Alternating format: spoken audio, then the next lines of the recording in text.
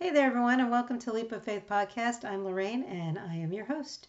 Today is episode 56.5, and we are reading Genesis chapter 15. So thank you for joining me again, and welcome.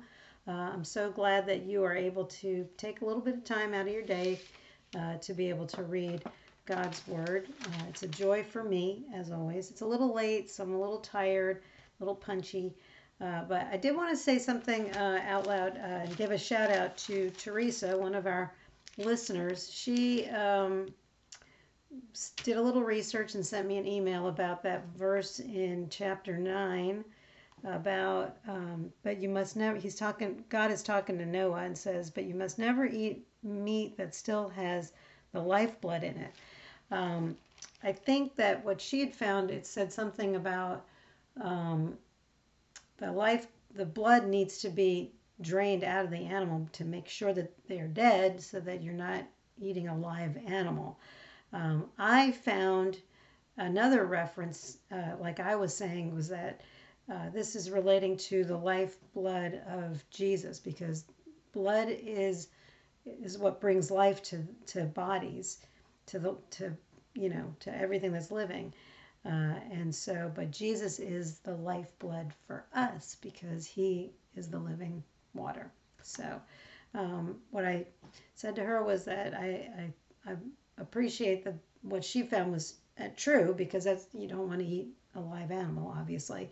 But then I also said that I believe that it's also referencing to Jesus. So, and I say it again, there's going to be many references to Jesus in the Old Testament, so you got to pay attention. So, all right, I'm going to go ahead and start us out in prayer, and then we will start reading chapter 15. So let's pray. Holy and mighty God, we come to your throne so incredibly humbled and thankful for all that you do, all that you provide. We love you so much, and we want to be in your will, and we want to be in your word, and we don't ever want to take for granted all that you provide for us and all that you do for us. But we are most grateful for the gift of your Son, the lifeblood that he sacrificed for us on the cross, Lord. We are so thankful for him. And so without him, we wouldn't have eternal life for believing in him. So thank you. Thank you for loving us so much. I'm thankful for those who are out there listening. I'm grateful for those who are continued listeners. And Lord, I pray that you will bring more listeners to get the word out there into the world. More people need to get into your word. And so I just pray that we are that venue, that vessel to be able to do that. So thank you for all that are out there listening. We thank you for everything that you do for us, and we praise you in the good times and the bad times. We praise you for everything that you do, everything you provide, and we are grateful. Lord, we invite you into this time in your word. We ask you to empty us of ourselves, empty our thoughts, and help us to absorb everything in your word that you want us to understand today. Lord, bless us, bless this time, and anoint it.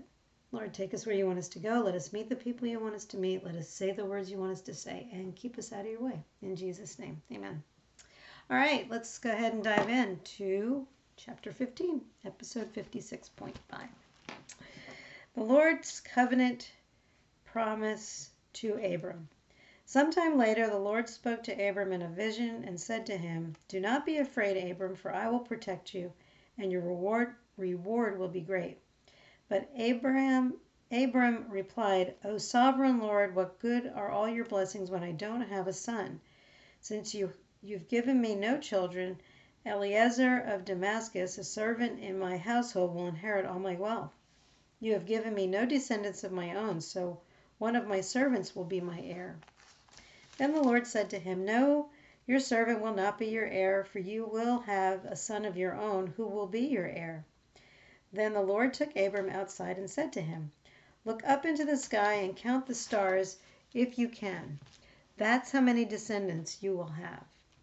And Abram believed the Lord, and the Lord counted him as righteous because of his faith.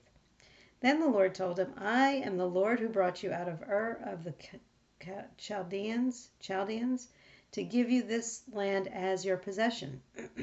But Abram replied, O sovereign Lord, how can I be sure that I will actually possess it? The Lord told him, bring me a 3-year-old heifer, a 3-year-old female goat, a 3-year-old ram, a turtle dove, and a young pigeon. So Abram presented all these to him and killed them. Then he cut each animal down the middle and laid the halves side by side. He did not, however, cut the birds in half. Some vultures swooped down to eat the carcasses, but Abram chased them away. As the sun was going down, Abram fell into a deep sleep with a terrifying darkness, and a terrifying darkness came over him. Then the Lord said to Abram, you can be sure that your descendants will be strangers in a foreign land, where they will be oppressed as slaves for 400 years. But I will punish the nations that enslaves them, and in the end they will come away with great wealth. As for you, you will die in peace and be buried at a ripe old age. After 4 generations, your descendants will return here to this land, for the sins of the Amorites do not yet warrant their destruction. After the sun went down and darkness fell, Abram saw a smoking fire pot and a flaming torch pass between the halves of the carcasses.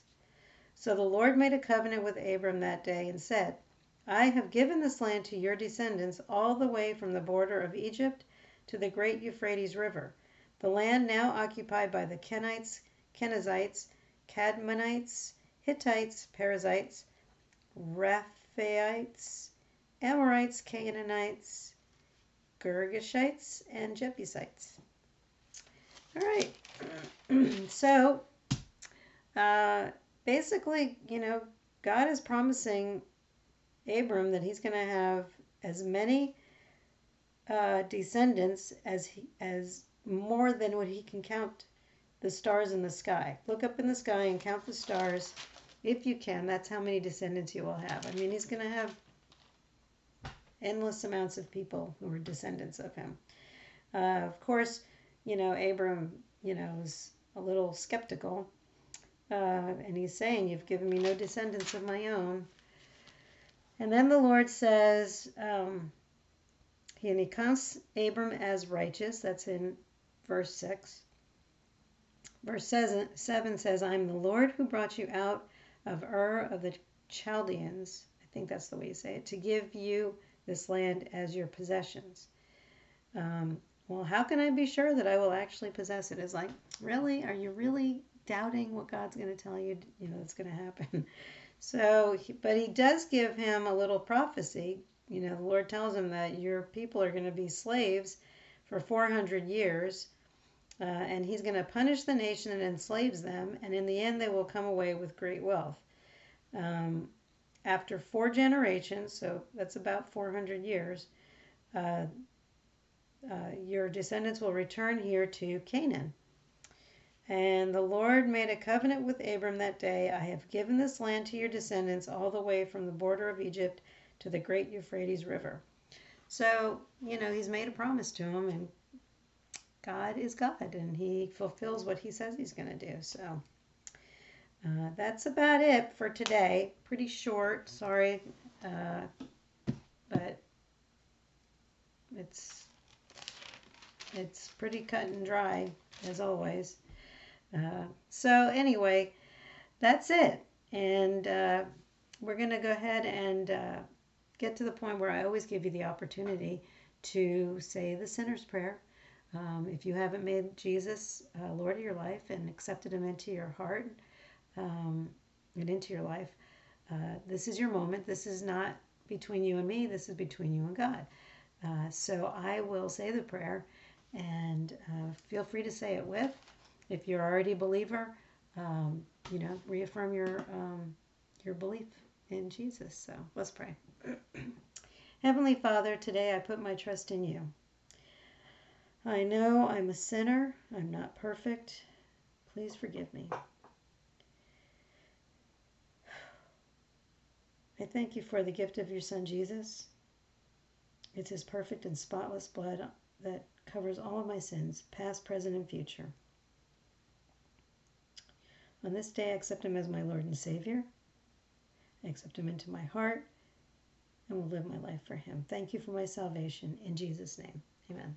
If you said that prayer for the first time, congratulations and welcome into the adopted family of Jesus. You're now a brother and sister in Christ. So congratulations. We always suggest that you mark it in your Bible for today, that today is the day that you became a believer, and celebrate. Get to a church, get to a pastor, and find a way to start navigating into the next step, because you're not going to just sit around and do nothing. You're supposed to be working for the kingdom. So whatever it is that God is telling you to do, figure it out and go do it. So that's it for today. I'm so glad again that you were able to join me. It's always a blessing, and I don't know what time that you were able to do this, morning, noon, night. This is night for me, but I'm just glad that you were able to do it. And I will be back tomorrow, hopefully, with Jeremiah. I know we said last week he'd be here, but he had stuff that he had to get done, so it's all good. So it'll be a blessing when we get together. So God bless you. Have a great night, and we will see you tomorrow.